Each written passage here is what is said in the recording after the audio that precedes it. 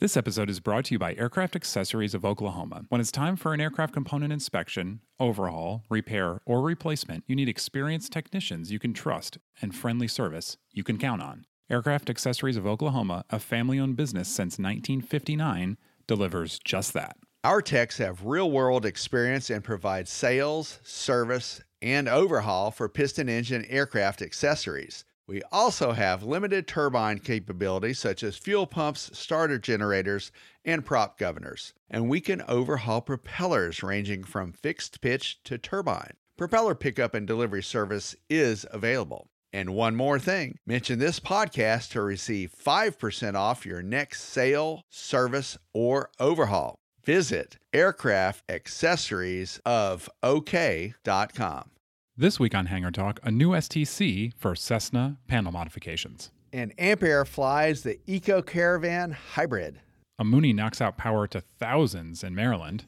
And many aircraft owners will be delighted to know their registrations have been extended. Finally, gamma numbers are out and they're looking good. Ian, are you ready to do some Hangar Talk? Let's do it, David. From AOPA, your freedom to fly. This is Hangar Talk. 1056, turn right heading 130, contact final 132.4. Turn right, contact. With your hosts, Ian Twombly and David Tulis. This is Hangar Talk. Welcome to Hangar Talk, everybody. I'm Ian Twombly. Yeah, I'm David Tulis. David, our guest this week, finally, I'm pulling my weight. Again, it's somebody I spoke to. I like to tease you about this because you get to a lot of the interviews, which I appreciate. But this is Paul Milner. Paul, if you've been following the avgas issue at all, his name, you'll recognize it because Paul is an expert in the fuels area, in the area of fuels. So he's an independent source, and we sat down with him because while he does consult for AOPA on fuels, he also works with some other companies. And so I wanted to sit with him to just talk about what is going on with this avgas issue, when can we expect it in our tanks, all that kind of stuff. Yeah, he's an industry-leading expert on it, Ian, so I'm really excited to hear what he's got to say, and thank you to you for tracking Paul down. I know he's pretty busy. No problem. Okay, so let's get to the news. This is a cool little product that's out now. Little product. It's actually a huge effort for these guys. So you may not know this. Well, you're going to know soon. Yes, you're going to know. Just a minute. This is something you didn't know you needed, but you do need. If you make a Cessna panel modification, there is a good chance that your avionics shop or your mechanic or whomever has probably screwed up and cut the sub panel of your Cessna, and it renders it immediately unairworthy because that's a structural piece. Unairworthy. That's right. As you know, airplane owners know this. A lot of times there's not a lot of room in the panel to do some work, to add some of the modern equipment like Garmin G5s or the 10-inch panels that we're looking at, the digital panels, the all-in-ones. So the folks at Six Pack Aero, Lyle Jansma, who I ran into at the Spokane fly-in, he went ahead and was trying to do an upgrade to the family Cessna 172. Now, we should mention it. This is for the early, I want to say the mid-model 172s. Kind of the mid to late 70s, right? Exactly. And if you're not careful and you cut that sub panel, like you said, Ian, it immediately renders that aircraft unairworthy. Mm-hmm. So Lyle did some experimentation, and he came out with a really cool modular way to upgrade that panel where it will keep the structural integrity. And he does all this with laser etched devices, and it's a very clean look, and it modernizes that 172 that we know and love so much. Yeah, so this is under the category. In fact, when he first reached out to us, I remember I chatting back and forth with him, and I thought, okay, well, why, do we even need this? Why are you offering it? Why have you gone through all this work? And he explained that as he's talked to owners, a lot of them just aren't aware. They have no idea. They trust their shop to do the right thing. The shop is just kind of willy-nilly. They go in there and zoop, quick piece of metal, they shave off, and that's it. And first of all, by the way, I want to back up a little bit. This is a little alarming when you think about it, that this little thin piece of sheet metal behind your panel is a structural element of your Cessna. But Ian, in Cessna 172s, and I know from personal experience with Moonies and with Aircoups, the control yoke goes right through part of that sub panel. Yeah. And so I think that is what we really need to keep in mind, is that it's so close to a very major moving part, that keeps us in the air. But yes, it is alarming. Yeah. It is alarming to think about that. Right. So the SDC has been approved. They went through a lot of work to make sure, obviously, with DERs and DARs to make sure that this would suffice. And you're right, it's a modular system, really smart. It is available now through, I think, Aircraft Spruce. Yeah, $6,950, $6,950. Yeah, so if you're thinking about a panel upgrade, or even if you're doing a minor piece on your 172 and you want to make sure you're in compliance, definitely check it out because it's a cool new product. And plans are in place to get to both go backwards and forwards, the backwards to the B, C, and D models, and moving forwards to an SDC for the Cessna 182s. Great. Yeah, good. There you go. Good. Okay, David, speaking of new things, Ampere, they are the hybrid electric power plant manufacturer, I guess, for lack of a better word. Working with a Cessna Caravan, they have now completed their first flight from Camarillo, California. Yeah, a 33-minute hop from Camarillo, California, local flight. And it was basically done to check the propulsion system, the initial checks on the aircraft, things like that. Now, this is an interesting looking aircraft, Ian. It's got a belly pod with a bunch of batteries in it. Yeah. But it's a hybrid electric aircraft. So, you and I both have experience with Toyota Priuses, and that hybrid electric model might be what we see. In my opinion, that's what I think we're going to see with aviation. That's going to what's going to probably take. It's what I think. Yeah, I think you're right. And one of the reasons that this is interesting is Ampere claims that there is no difference in payload. So unlike what we've been expecting with some of these electric aircraft with heavy batteries, they're saying, no, there's no penalty. I think the power to weight is similar to the traditional turbine, but they're talking about 25 to 40% less of a carbon footprint. So And of course, that means operating costs, that much less operating costs. Right. Lower operating costs, that could help too as well. And providing more than 2,000 fast charge cycles before replacement is required with typical usage. Mm-hmm. That's interesting. They expect the Eco Caravan to reduce fuel consumption and emissions by about 70%, which is pretty substantial, I would say. Yeah, that is hugely substantial. So one of my favorite parts about this story, this was on AvWeb, we should say. AvWeb carried this story, and we thank them for that. Of course, AvWeb has comments, and one of my favorite parts is when you get into the comments, it just, as you can imagine, it immediately devolves into this climate change battle of wits between people who feel very strongly on one side or the other, and they're busting out studies and numbers and everything else. And I'm like, only pilots could have this discussion because it's like, they don't just say climate change is real or it's not real. It's like, I've read this study that has this much parts per million, and I've read this. So it's like it gets intense fast. I'm sure it does. And the thing is that we still need to consider the infrastructure even for these electric hybrid technology aircraft moving forward. Because, Ian, let's face it, right now, not a lot of airports are going to have an electric substructure, infrastructure there to charge the Eco Caravans and whatnot. So there are some issues about ramping up that are very real. Oh, yeah. But now I got to tell you, down the street from me at the Royal Farms gas station, there are charging, stations for Teslas and other electric automobiles. And so maybe one day we'll see more of that at airports. And I'll be honest with you, Ian, I wouldn't mind seeing more solar panels at airports as long as they're zoned for something like that. That could help too. Yeah, that's a good point. David, all right, we don't talk about accidents a bunch here, but I do want to talk about this one just because it really received nationwide coverage. I mean, one of the stories, for example, that we were reading is in the New York Times. A Mooney got caught up in high tension power lines on approach to Gaithersburg in Maryland, close to Frederick.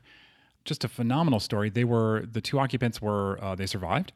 I don't want to say unhurt. It said they were seriously hurt. One of them only spent a night in the hospital. The other, they got banged up quite a bit. Yeah. The other we're not so sure about. The pictures are just incredible. I mean, sitting there dangling from the top of this structure. Of course, there's all sorts of questions about how they got there in the first place. Yeah, Ian, one thing I want to mention right at the beginning, that does say a lot about the structure of a Mooney, that cockpit tube construction. Yeah, right. It's a pretty stout airplane. Now, assuming they're on final approach to Gaithersburg, about a mile, like you said, a mile and a half away, so they're probably going 90 knots, 100 miles an hour, and slammed into a power grid that was about 10 stories off the deck. So that's a 100-foot tall series of power lines and iron substructure, which is pretty stout. Yeah, the photos are by the Montgomery County Emergency Fire Services, and they are excellent photos. It really is remarkable. But Ian, the thing is the passengers were in touch with emergency services via 911 calls from their cell phones. Yeah. So they had presence of mind to make the calls. They didn't know what to do. The wires were hot. The folks in the pilot and the passenger in the airplane had to wait 7 hours or so to get rescued from 100 and some odd feet off the ground. At one point, they were going to try to hop from the airplane to the structure itself, but that would have been a no-go if it still had power going through it. We should also mention that the power company turned off the power to, I want to say it was about 70 or 80,000 customers initially in that Montgomery County area. It resulted in kids not going to school on a Monday and some other issues, with traffic lights and things like that. So there was some local uproar about that. And as you can imagine, Ian, questions are already being posed about, well, that airport is so close to a suburban environment, which it is.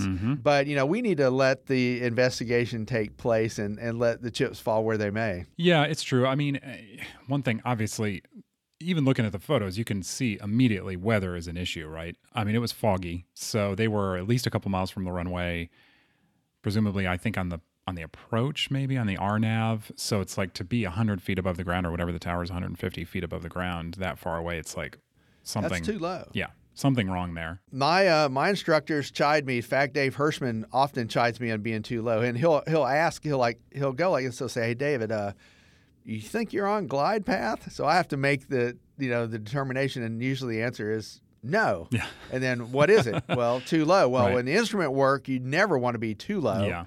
You could be a little high. That's fine. The thing is, Ian, I was driving around that night when this occurred. We were taking my daughter Lauren back to the big airport at Baltimore, Washington International Airport, BWI. And Ian, it was so foggy that I actually filed a couple of fog reports on the highway going to Baltimore from the Frederick area I use Waze when I'm driving around. And so I filed multiple fog reports, and other drivers did too. So it was a terrible night to be out flying GA. Yeah. So if you had somewhere to be, and it was a real job and you were a commercial pilot, I could maybe see it, but I don't think Dave T, would have been flying on that kind of night in those kind of conditions. Yeah. And, these things, I mean, I know it's not something that we think about often when we're flying because we're thinking about the safety of ourselves and then, keep taking care of the airplane and everything else. But again, I go to the comments in the Time story, not surprisingly, there are many comments from people who say, basically, why do we let these people fly these airplanes? They're falling out of the sky. It's like everyone they jumped to a conclusion. I mean, these pilots were the pilot's instrument-rated pilot. Yeah. Clearly had the equipment in that Mooney 201 to fly. All those 201 Moonies, I won't say all of them. When they left the factory, they were equipped with some nice Benix King avionics, quite capable avionics with a lot of times panel-mounted GPSs, and that was back in the 80s and 90s. Right. Yeah. Sure. But it's just like there's comments about because I think the pilot may be 60-ish something, and so it's like people are saying, oh, you shouldn't be allowed to fly after 60, and it's like, and if you have an accident like this, who's paying for it? And so I mean, regardless of whether it is legal and whether the guy was up to snuff and everything else, it's like the public perception hit is real. Yeah. I mean, it's real. So especially in this area, I mean, you mentioned that airport. That airport's really, it's under a lot of threat from neighbors. I mean, they had a horrific accident a few years ago with a jet. And so, I mean, these things, we have to consider it. And because there's impacts. That airport is boxed in, like you said. It's a very dense suburban environment. For folks who don't know Gaithersburg, it's one of the reliever airports for Washington, D.C. It's about, 20 miles north of the D.C. area up Interstate 270, which connects Frederick to Washington, D.C. So there's a lot of heavy iron that comes in and out of that airport as well. There's some robust flight schools that are operating there. There's a great on-field restaurant, I got to admit, over at Gaithersburg also. But, the thing is about this particular accident, like I said, we're still going to wait for things to come more into focus, but when the pilot called 911, the Washington Post reported that they admitted they might have been a little too low. And so that is something that I think investigators will look at further. Besides that, and were things done by the book as far as, instrument flight rules with an alternative airport, and what were the minimums? Was it below minimums at Gaithersburg? I mean, these things are still going to come into focus. Yeah, that's right. And we'll be right back. Hey, some common sense changes to the regulations. As you know, aircraft registrations have to be renewed every 3 years. Right. But now, thanks to a direct-to-final rule, that is going to change to 7 years. So finally, some relief for people who have just been struggling to get their registration renewed or changed. Yeah, Ian, as an aircraft owner yourself, you know that this could be a real hassle. It takes a while to get the paperwork over to the Oklahoma office in the first place. Mm-hmm. And having that extension is really going to be helpful from 3 to 7 years. That's going to be good. But even a couple other things that to make note of. Right now, it takes several months just to get back that registration paperwork originally that you're supposed to keep in your aircraft.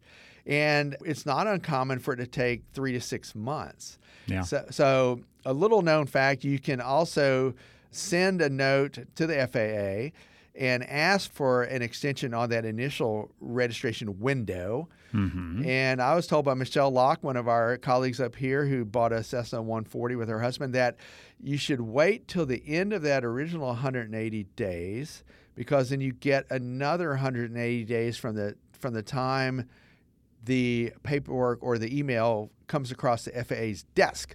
So in other words, the time you ask for it, basically. Yeah, kind of wait till the end of that initial and then ask for another. And I think there are going to be a lot of people in the same boat, Ian, because there has been a lot of aircraft buying and selling in the past 6 months to a year. Yeah, so a lot of people have been flying, let's say, under questionable circumstances because of this registration backlog. I mean, it's been a real problem. I mean, you think about flying internationally, you buy a jet, you want to start flying the thing internationally, that's an issue.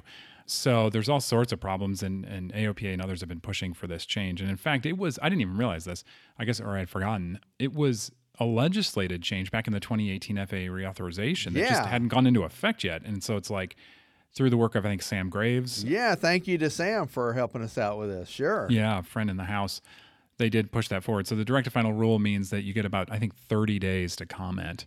So if you want to comment and go in and say, yes, please do this, go for it. Make it extend to 7 years for sure. Yeah, I think we're all on board with that. And folks who just bought airplanes, like I was saying, the initial paperwork is still a snafu as well. So do not forget about that and keep your airplane airworthy. Yeah, that's right.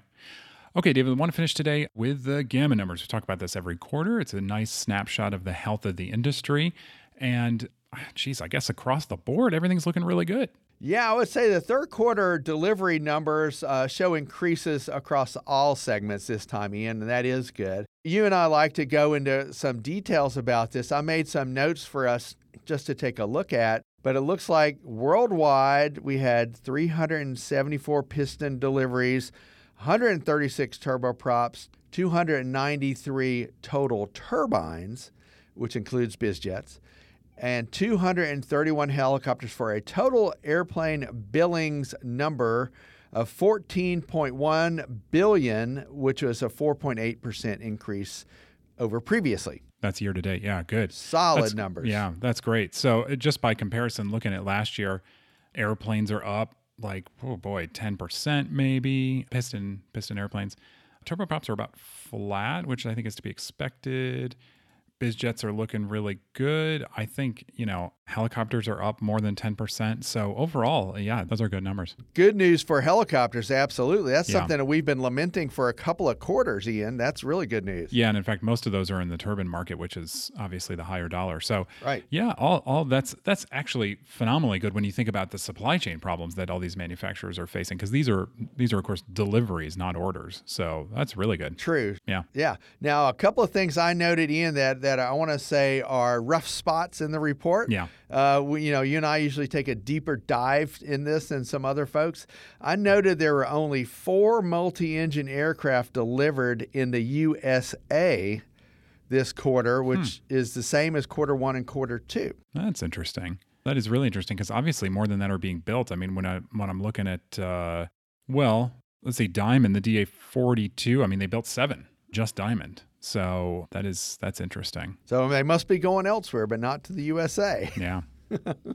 Now, what about Cirrus? They seem to be strong again. Yeah, of course. They're a machine. I mean, last year, third quarter, they did 144 deliveries. This year, 155. There you go. Very good. I was looking at Diamond. It looks like they had 41 deliveries plus 13 of the DA62 twins. Now, we already know the twins aren't generally coming to the USA. Yeah. So they must be in Europe still. Yeah. And I mean, I think that, those diesel engines aren't generally as attractive in the U.S., which is understandable given that the fuel costs aren't hugely different. Looking at, let's see. How about Piper? We always like to look take at a look at Piper because they a couple of years ago they inked a really big deal with ATP. Mm-hmm. That was for a lot of the single engine trainers. They came out with a trainer model, the Piper 100. So what are they doing? Yeah, they're having a rough year. Last year, they put out 72 airplanes in the third quarter. This year, 46. And out of those 46, I saw 4 Seminoles and 0 Seneca 6s. Seneca 5s, I'm sorry, Seneca 5s. Yeah, of course, then there's Textron, which for a little while it seemed like, you look, I don't know how many years ago, let's call it 5 maybe. Cessna really dominated the training market. It was a smaller market, but Cessna obviously dominated. And then Piper brought in some sales talent and really came back with some of those big fleet sales you were talking about. They've kind of filled those out, and now I think the pendulum's kind of swinging back to Cessna. I mean, Textron had 150 total deliveries in the third quarter.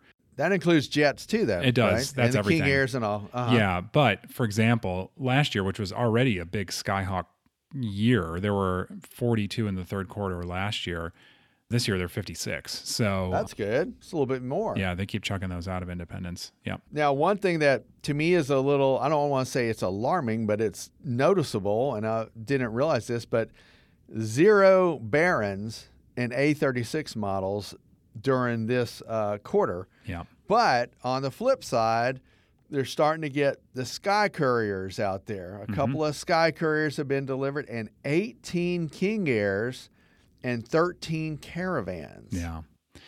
Yeah, but you're right. Those, the G36 and G58 they've not been big sellers the past couple of years. Well, barely any sellers the past couple of years. So yeah, it's been tough. Those airplanes are so nice. Yeah, I mean, they really are. Stout, comfortable, it exudes confidence when you're behind the controls of one of those. Yeah, that would be really interesting. I would love to talk to a new Cirrus buyer to know, because I'm looking at 20 last year, 0 Bonanza or Baron deliveries the entire year. I think there are maybe 0 so far this year. Right. So it used to be Mooney. You had the choice of Mooney, Bonanza, or Cirrus. I mean, some of the Diamonds. Yeah, I mean, really though, to performance-wise and kind of cost-wise, it was like SR22, maybe an Acclaim or a Bonanza, and no Moonies, obviously, and no Bonanzas. So are all those people going to Cirrus? Or are they going maybe use Turbine? Or are they going over to Piper for the M-Class? Or are they buying experimentals maybe, like RV-10s, that sort of thing? It would be interesting to know where those folks have gone. Absolutely. Well, as far as the used market goes, Ian, it's it had blown up for a while and it was just going gangbusters. I think we're seeing a little bit of a slowdown in the used market. I think it's coming down a little bit. It's getting a little bit more realistic, price-wise and inventory-wise. But before we leave the Cirrus folks, I just noticed an interesting trend. So the SR20, of which Cirrus does have the track version, which is a trainer version of the SR20. They went from 8 aircraft delivered in quarter 1 to 27 in quarter 2 to 38 in quarter 3.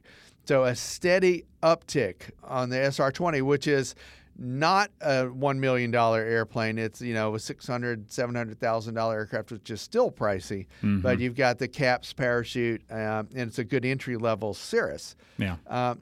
The SR-22s and 22Ts are pretty consistent at 34 SR-22s delivered this quarter versus 33 last quarter. and 60 this quarter of the SR22Ts versus 53 last quarter. Yeah. Yeah.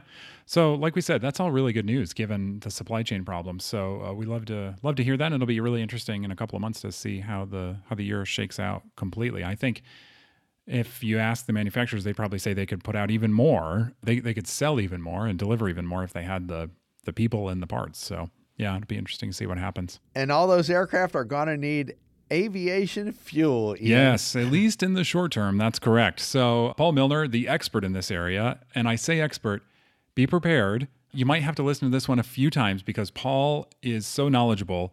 He's a chemist, right? So it's like, an engineer or whatever. So we're going to get a little technical in spots, so bear with us, but it's a great discussion, and I think you'll be amazed at just all that goes into getting the fuel through the approval process, through the refinery, and to the tank.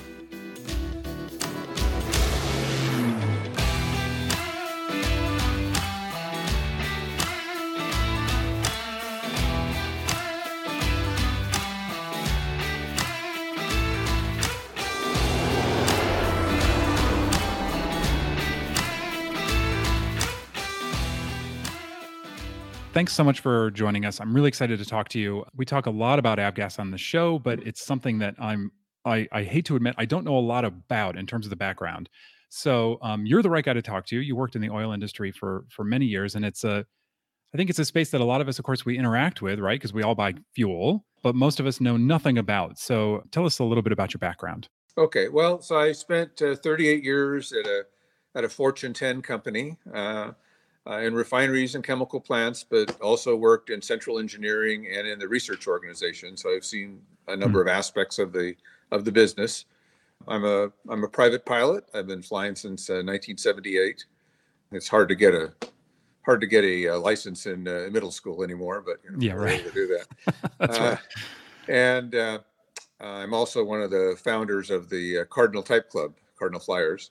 Mm-hmm. So had a broad range of experiences. And what I noticed way back in 1991 when the FAA launched the Coordinating Research Council group that was looking at unleaded avgas, reading the minutes of that group, it was apparent that people were talking past each other. The engine people didn't understand the fuels people didn't understand the airframe manufacturers. There just wasn't any common bond amongst them. The oil companies weren't sending private pilots to these meetings, right? And as a private pilot and a person that had actually had blended gasoline in my life, it was very frustrating to watch all of that going on. And so I started, I guess, tampering in the process in the mid to late 90s by talking to other folks and saying, well, I saw you said this in the minutes, but, you realize that those guys didn't really understand what you were saying because they have a different frame of reference. I was working hard with the representative from my company who was coming from a very different background, didn't understand aviation, and unfortunately wasn't the world's best gasoline blender either. His experience was more in jet fuel. They said, oh, well, it's aviation, so you can do this. Well, no, gasoline is very different than jet fuel. Anyway, so I've been monitoring that. And then when first Swift came on the scene, the founder of Swift was John Rusek, and he actually had worked for a company that had spun off of my corporation many years in the past. But there's still streets named in the refinery that I worked in after some of the processes that his company had developed. Oh, wow. And I said, well, John, your avgas really isn't going to work, And so we'd have these long discussions. And John was a catalysis guy. And so, as long as it didn't matter what the problem was, the answer was a new catalyst, right? And so that was that was not entirely helpful either. But we had some conversations over the time. And then I had been friends with George Brawley and Tim Reel at GAMI for many years. And in fact, the company I'd worked for had collaborated with them for 3 years on trying to come up with an unleaded avgas before the company I worked for decided that the FAA was too difficult to work with, that they were not following science. They were deciding, we're going to regulate this into existence. And so, no, you can't regulate a fuel. You have to figure out what works scientifically, and then you can write regulations around that. But the FAA thought they'd regulate first, and the science would just have to follow along. But that's not a very good strategy. So when Tim and George decided in 2009 that we're going to develop an avgas I gave them some ex officio help because I was still working for Big Oil at that time. But then I retired in 13, and then I could help them as much as I wanted. So I've never signed a contract with them. I've never been a paid consultant, but I do try to help them, and I still I offer my advice to Swift, whether they really care to receive it or not. Whether they want it or not. Yeah. Whether they want it or not. Yeah. And I think what's interesting about your perspective is you're neutral. I mean, I think we've been hearing a lot of folks who say, well, why can't we just go with this solution or that solution? It's like you've kind of seen it from all different angles. And so it's a good perspective. And of course, I just want to say from the outset, you're also consulting with AOPA on this from a technical experience aspect. So I've had very detailed discussions with the folks at Shell, before they withdrew, and even after they withdrew, with some Phillips folks and with Lyondell folks. So I've talked to all the people that actually know how to make gasoline that they're working on these things, and they don't always appreciate my perspective, and I understand that. They have a different view, and they're trying. Their oxes have been gored in different ways, right? So that's right. So let's start with, I could think, the most important question, which is, if I own an engine, I do own an engine. So I own an engine it's higher compression. I can't put MoGas into it.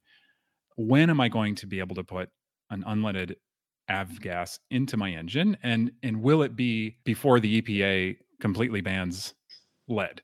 Well, I don't, my crystal ball is a little foggy, but what GAMI tells us, and their plans seem reasonable, is that they plan to roll out their fuel to selected customers in 23 and to have it more broadly available in 24.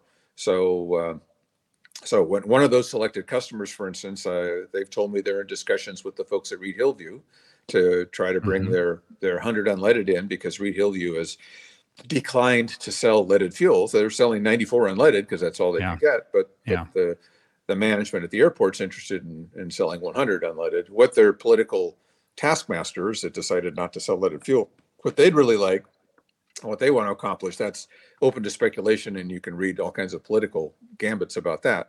But the airport, at least, is interested in selling. So I would think by summer of 23, you should be able to fly into Reed Hillview and buy some 100 unleaded avgas. It's a little bit of a trip for you, I recognize, coming from Maryland, but a little closer for me. But So, I mean, we just heard that all the STCs were approved across basically the entire fleet. So why another year? I mean, why can't, what goes into this, that it's something that can't just happen? It's like, boom, we got the formulation, it's approved. Let's make this thing and ship it tomorrow. Why not? Well, the first step is GAMI doesn't plan to make the fuel themselves. They're not an oil company or a blender. They are making some trial batches. They have some facilities that their partner AvFuel has provided them with, so they can make small batches for testing. They're making a batch for one of the aviation manufacturers right now who wants to test it at their facility. But that's not a production facility. So GAMI's been in discussions all along with big oil companies and smaller blenders and all kinds of folks that might make this fuel, but no one's been willing to make a commitment or to invest money because GAMI didn't have an STC. So it's it's really nice that you're going to have a baby, but until we see the baby, we can't put it to work, right? So now that they were granted their STCs on September 1st, those discussions are ramped up another notch. But there's all the commercial terms and conditions have to be agreed to. Then the next step is let's say Joe Schmo has a refinery in Louisiana or in Texas or wherever it is, and they say, hey, we want to make this stuff, but the components that are in here, even though they're things that we have in our refinery, they're not connected to our gasoline blending manifold. So now we have to make those connections. And, how much is that going to cost? Can we get it budgeted? Can we do the work anytime, or do we have to wait for a turnaround, a shutdown of some of the equipment in the refinery so we can make those tie-ins? So there's logistics involved in actually in making it happen. I mean, in order to get there more quickly, people are looking at kinds of things. Oh, we're going to load this component into a truck on one side of our facility, drive it across the facility, and then pump it into a different part of the facility. Well, you can do that on an ad hoc basis, but that's no way to be in the oil business, right? So those kind of things have to happen. And then the whole rollout calendar has to be worked out. So does a refiner decide, well, I'm just going to stop making 100 low lead and I'm going to make this 100 unleaded instead? And what's that going to do to my market? Because does everyone that I'm selling to today want to buy that? there are people out there, certainly if you read the internet forum boards, that are they're very averse to being early adopters. They said, "Oh, I want to run lead forever. I'm only going to live another 20 years. Well, I'm only going to fly another 20 years.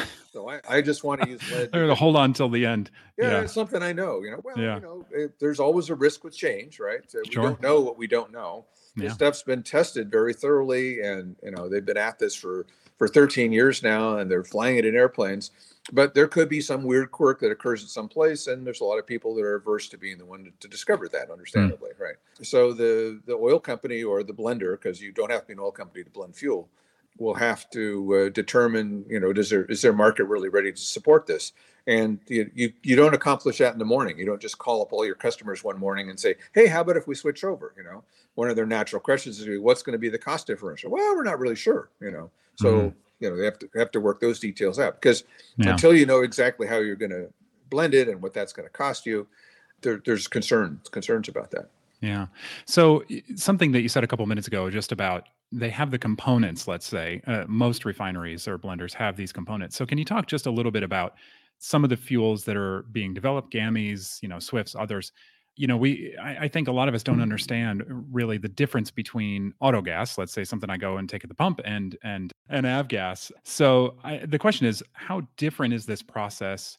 I know with lead, there's been some handling issues that have to happen, and so there's a complexity there, but not so with this. So how much different is it for these refiners and blenders, and what will that mean to the market and the difficulty getting it there? Well, there's MoGas. They'll take away my refinery responsibility if I call it autogas or car gas. Or MoGas, motor gasoline for cars, the stuff you find at the corner station, is made very differently than avgas, and made out of different stuff. So like the refinery I worked at most recently, there were 13 different gasoline components that came together to make MoGas, and those were blended to make the most economic fuel that met all the specifications for regular, middle grade, and premium. And not only that, but there were different constraints depending on where that fuel is going to be sold, because some areas require reformulated gasoline, which is a cleaner burning gasoline, which is why gasoline costs so much more in California, for instance. Some areas have different vapor pressure specifications. So there's a big map of the U.S. that shows all the different vapor pressure zones, and those change like 4 times a year, but they change differently. So you have to blend the gasoline differently to tailor for those zones. So there's quite a bit of complexity to MoGas blending, and it tends to be a continuous blend process where all these components come into a series of headers. The computer decides how to best make the fuel, and then there's online analyzers that say, are we making octane? Are we making vapor pressure? Are we making distillation in real time, so that you can correct the formulation, correct the blend if you need to as you go along. Avgas isn't like that at all. On the one hand, the facilities for avgas are much higher quality. So avgas requires coated tanks, for instance, whereas MoGas goes into bare steel tanks. And avgas facilities, for product integrity reasons, have to be completely isolated, so they won't be manifolded to everything the way that MoGas facilities are. That creates a challenge here. So, for instance, even if a refinery has, if they want to make GAMI 100 unleaded, for instance, and they've got access to mixed xylenes, which is a component of GAMI 100 unleaded, that doesn't mean that, certainly that stream is not connected to their avgas blending system, because for product integrity, you don't connect anything to the avgas system that isn't a part of avgas. And historically, the mixed xylenes could not be a part of avgas, so those aren't connected. And then avgas is traditionally batch blended instead of continuously blended. So, first you put in the aviation alkylate, and then you add the isopentane, and then you add whatever your aromatic correction stock is. Toluene historically is what people have been using since 100 low lead came out. People have been adding toluene. Not everybody, but most people, to get the octane up. And then you circulate that tank, which mixes it. And in the circulation loop, you have a vacuum aspiration of the lead, the additive package into that, because nobody wants to pump lead. You don't want lead squirting out if a pump fails. Really bad stuff, right?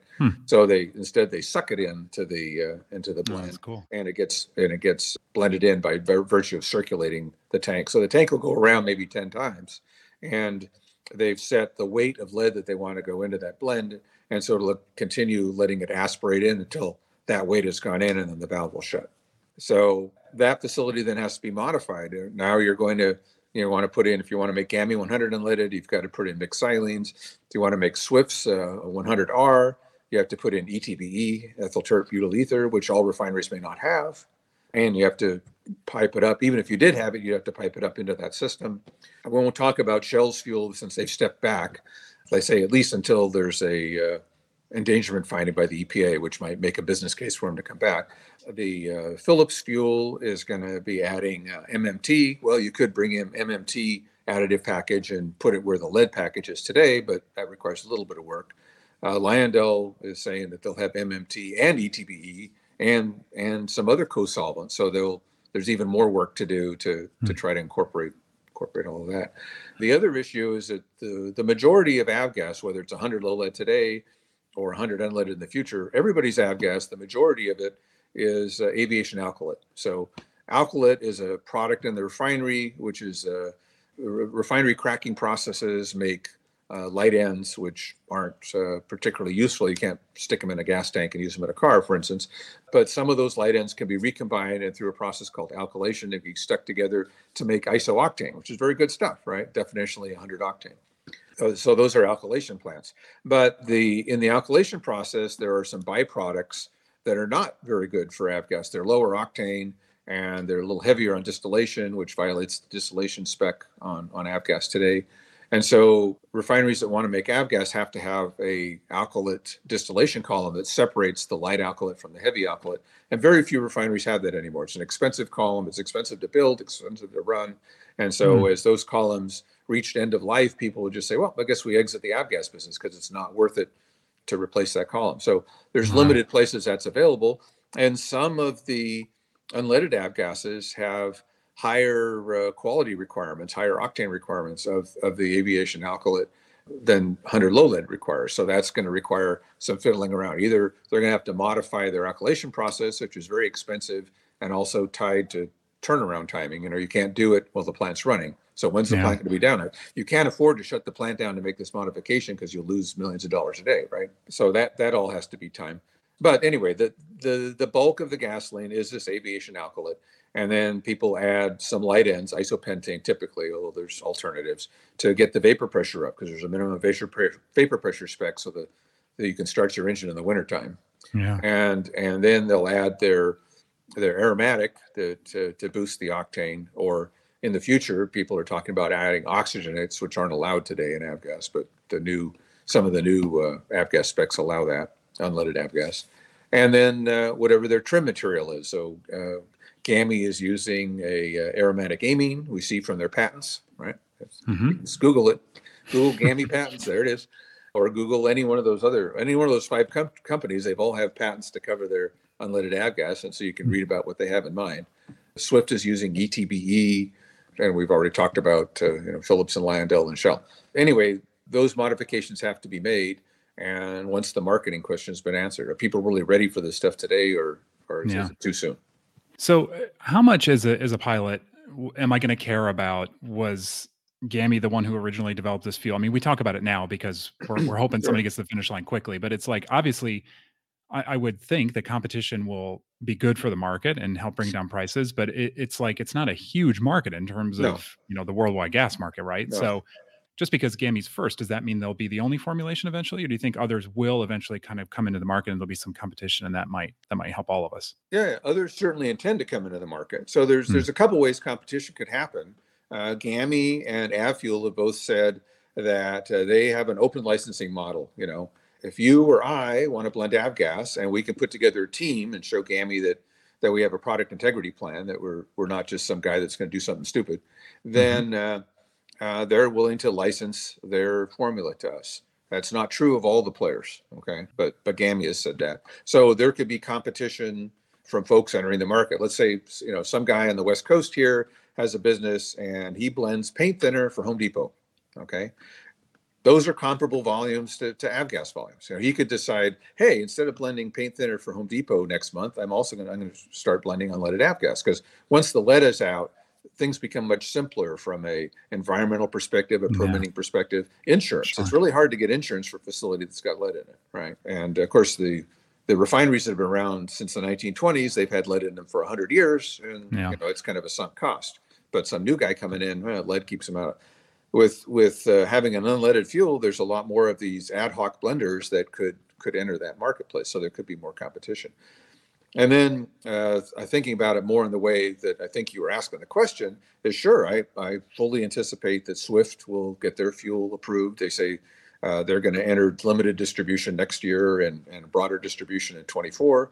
They've already got their 94 UL system in place, and it's pretty easy to upgrade that to 100R, when the time comes. Similarly, if Phillips and or Landell are successful in demonstrating to the FAA that their formulation works, and they've been tweaking that a little bit to try to get there, then they could be making those fuels too. As a pilot, there's a little bit of a paperwork exercise because both the GAMI fuel and the Swift fuel require an STC. But if we look back in history, when Phillips first introduced their 2050 multi-viscosity motor oil, that was done with an STC. I think it's probably fair to say that the FAA was not inundated with 337s from people filing STCs so they could put 2050 motor oil in their airplanes. And that could well be the case too. I've only heard of one airport that said they were going to have STC police standing out there at the pump to make sure people really had the STC or they couldn't put the fuel in their airplane. But I think even that one effort, that didn't last very long. It's like a couple of weeks, and I said, well, this is kind of old. And similar to today, if you fly into an airport that's got MoGas available, there's nobody out there checking to make sure that you have a MoGas STC. You want to put MoGas in your airplane, put MoGas in your airplane. And so that may well be the case. Now, some of us are more compliance minded, and we're saying, hey, I don't want any problems with my insurance. I don't want some FSDO inspector coming by and giving me a hard time. And after all, Swift and GAMI have both spent a lot of money getting there for us. So I don't mind spending a few $100 to buy their STC and be supported. Yeah, but there's the practical part of that, which is, do you have to plan ahead for every fuel stop and be like, okay, well, I got to make sure to have this company's STC and this one? It's like, ultimately, shouldn't they meet? I mean, today, it's an ASTM standard, right? That the refiners meet. Okay, they meet it. I can put it in my airplane. So I would hope that at some point we can get to that, right? Yeah, you're making the distinction in the wrong place, though, because Swift intends to have an ASTM standard. So they're going to have an ASTM standard, but the approval for the fuel is under STC. So an ASTM standard doesn't solve that problem for you. There's a lot of people in the industry who say, oh, all he needs is an ASTM standard. Well, no, that doesn't work because the intellectual property still has to be addressed. So in Swift's case, there's going to be an ASTM standard, they say, but you still need an STC. What GAMI has proposed to the FAA, and this may be a place where we all have to call up the FAA and say, hey, you guys, get your act together. And they've ended up, I think, talking to like 6 different subgroups inside the FAA who all said, this is a great idea. We ought to do this, but it's not our job, right? Yeah, of course. And GAMI said, well, what value is added by filling out a 337 and having somebody sign it and mail it in when you've got an STC that applies to every airplane in the fleet, right? And so what GAMI's proposed, just let people go online, purchase the STC, and have immediate approval, and then either have the stickers there at the FBO or give them 30 days to put the stickers on, reasonable compliance time, write it in Sharpie on day one, right on the wing, and then put the sticker on later. Because, there's no requirement today that you have the actual sticker. You can just write it on your wing. A lot of people do. They have all kinds of fancy artwork, painted on their wing to cover the necessary placards. It doesn't have to be a specific piece of paper. And then that will get automatically registered at the FAA. So instead of the FAA having to handle, 140,000 STC applications or 337s, which it's a hand-o-matic system, that would be quite an inundation for those guys. This can be handled electronically. So that's their way of proposing to do it. Swift, you can buy the STC online, but then nominally you still have to go through the paperwork exercise. What we've suggested to the FAA is that, give people some lanyard, give them a compliance period. Say, well, as long as you've bought the STC, you've got 60, 90 days or until your next annual to actually file the thing. And so your IA can, as a part of doing your annual, I got this STC. Okay, now we'll file the 337. If the FAA can't handle doing it online, which seems kind of sad in this day and age, but maybe there's issues, Yeah, that's right. So, that's a thing. And of course there's the cross fueling thing too. So if you fly in and they've got a different fuel, it's like, oh, well, I know it works on my airplane and on I go. But that's not the best way to do it. Yeah, right. So you mentioned that people, maybe there's some hesitancy. They want to stick with what they know. They want to keep flying with 100 low lead. So there's two questions related to that. One is, again, your crystal ball, if you could look into it. Long, I mean, as far as I know, there's still just the one company in England, right, that makes the tetraethyl lead. And so how long do you anticipate that's still going to be produced if aviation continues to be the biggest buyer of that? And then the second question is just, from your background, your engineering background, do you have any sort of hesitancy once the fuel is approved to be able to put it straight into your airplane? And to you, it's like, hey, it's approved, it's been tested, let's go. So InnoSpec is the company there, and they're owned by Afton, who's working with Philips on their solution, non-leaded solution. InnoSpec and their predecessors have gone bankrupt once or twice, over time. But their position at present is that, hey, as long as there's demand, we'll continue to operate and make this stuff. My nightmare scenario has always been, because there's a lot of community opposition to that plant. There's historical documentation of damage to children downstream in the lead plume downstream from that plant. I'd like to think that that environmentally it's more responsible now than it was 20 years ago, but I have no idea. I don't know. But my nightmare scenario is that plant burns down this afternoon. So there's two questions. First of all, what's the prospect that they'd be able to get a permit to repair or rebuild their plant? And secondly, what's the likelihood that their stockholders say, yeah, this is a great deal, let's go invest a bunch of money in a product that we know is at end of life, right? So if that were to happen, then there's an issue. Now, both China and Russia have made lead in the past. I'm not sure Russia is a very good trading partner right now. And my understanding is that the Russian lead plant is beyond redemption at this point. It's been abandoned and not maintained for so long. There's a bunch of companies in China that make tetraethyl lead, but the samples I've seen are not inspiring. Tetraethyl lead should be clear. And you can Google, China tetraethyl lead, and you'll say, oh, here's our tetraethyl lead. And you say, well, it's inky black. That's not a good thing, because the black, lead compounds can be black, but the lead compounds in tetraethyl lead aren't supposed to be black, right? So I don't know what the QC implications are, and I don't know what kind of quantities those guys are capable of. I mean, if you're making it on a lab bench, you can make some tetraethyl lead, and that's all you need. For instance, going into the future, the way that octane engines, the octane engine's a special engine that's used to measure the octane of a fuel. It's an analytical engine, and those are calibrated using lead because we know how to get to higher octanes using lead. But the amount of lead they use is less than a measuring cup a year. Well, these companies in China can certainly make a measuring cup a year of tetraethyl lead. Can they make the volume of lead that we would need to support our 100 low lead? That's a question to me. So that's the issue going forward, is that the lead supply is uncertain, but I'm optimistic. To answer the other question you asked, is that we watched this stuff for so long. All kinds of people are running their airplane, including Senator Imhoff from Oklahoma, that runs it in his RV4, right? Because as an experimental aircraft, he gets to decide. Some of the folks in Eagle, the group that's trying to get the lead out of it, actually say, oh, well, GAMI doesn't have approval yet for experimental airplanes. I think that's a misnomer, because experimental airplane, the owner of the airplane gets to decide what the appropriate fuel is. And there's certainly data there to show that GAMI 100 leaded meets or exceeds every performance characteristic of 100 low lead. So if I were flying an experimental, even if I had some really weird engine setup, I would not have any hesitancy to use the GAMI 100 unleaded as being adequate for my engine. There's also an issue, for the warbirds and some of the experimental demonstration categories that aren't included. But the good news there is that the GAMI STCs are FAA approved data. So any DER, designated engineering representative, can take that approved data and issue an approval for those aircraft to operate on GAMI's fuel. And GAMI has DERs, and they're willing to do that work too. They say, hey, give us a call. But you don't have to use them if you don't want. You can use your own DER. So it's. But the good news is the approved data is there in the form of the STCs. Interesting. Well, I know it's been a long road, like you mentioned. I mean, what is it? 20, 30 years now that 31 years, that we've been talking about this, and it seems like we're close, not quite there, but close. And so that's got to be encouraging. And I think we're all, well, most of us, save the internet holdouts, are ready for that future step, I think. Yeah, I think so. People are there's naturally people are concerned about price, and different contenders have made statements about pricing. but we really don't know. It's going to depend on how all these logistics issues get worked out, because those are going to affect costs.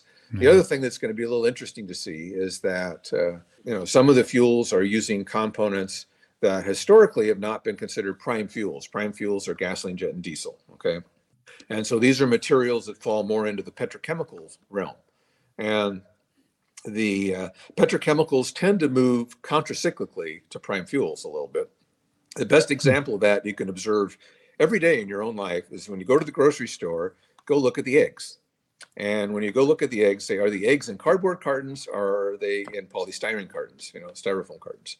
And when petrochemicals are cheap relative to prime fuels, people start using styrofoam cartons because they're cheaper than cardboard cartons. When petrochemicals are precious compared to prime fuels, then people switch back to cardboard cartons. So you have this world economic indicator right there in the egg refrigerator at your grocery store. So in the future we'll forecast avgas prices by going to the grocery store.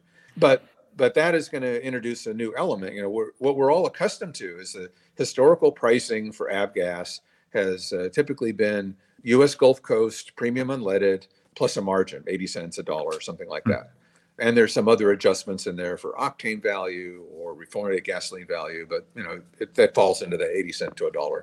Well, if we're using other materials in avgas that aren't really part of that prime fuels world, they're going to move in a different direction pricing wise. Sometimes those will drive the price down, other times they'll drive the price up. So that's kind of a brave new world of avgas pricing that is going to be another variable, and we'll get used to it, but it's going to be new. Yeah.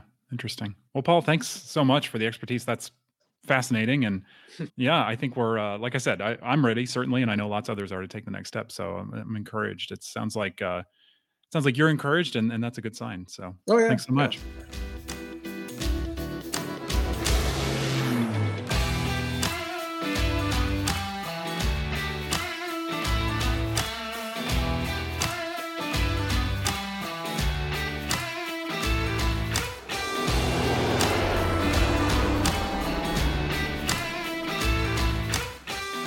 We were talking about the Cessna panel earlier and how some things are just, I'd rather not think about. The structural element being this thin piece of metal behind the sub panel. I feel the same way now about fuel. There are just certain things, knowing how complex it is, it's like, how are we ever going to get an avgas alternative? It's just incredible that it's ever going to happen, because the amount of investment that has to go into it and the regulatory process and finding the raw materials and everything else. It's a little scary when you think about it on the grand scale. I'd rather not think about it, Ian. I'd rather just put the fuel in my tank and have it be fungible, which is a word we learned. Yes. And just keep flying. But yeah, you're right. There's a lot that goes into it. There's a lot of infrastructure that goes into it.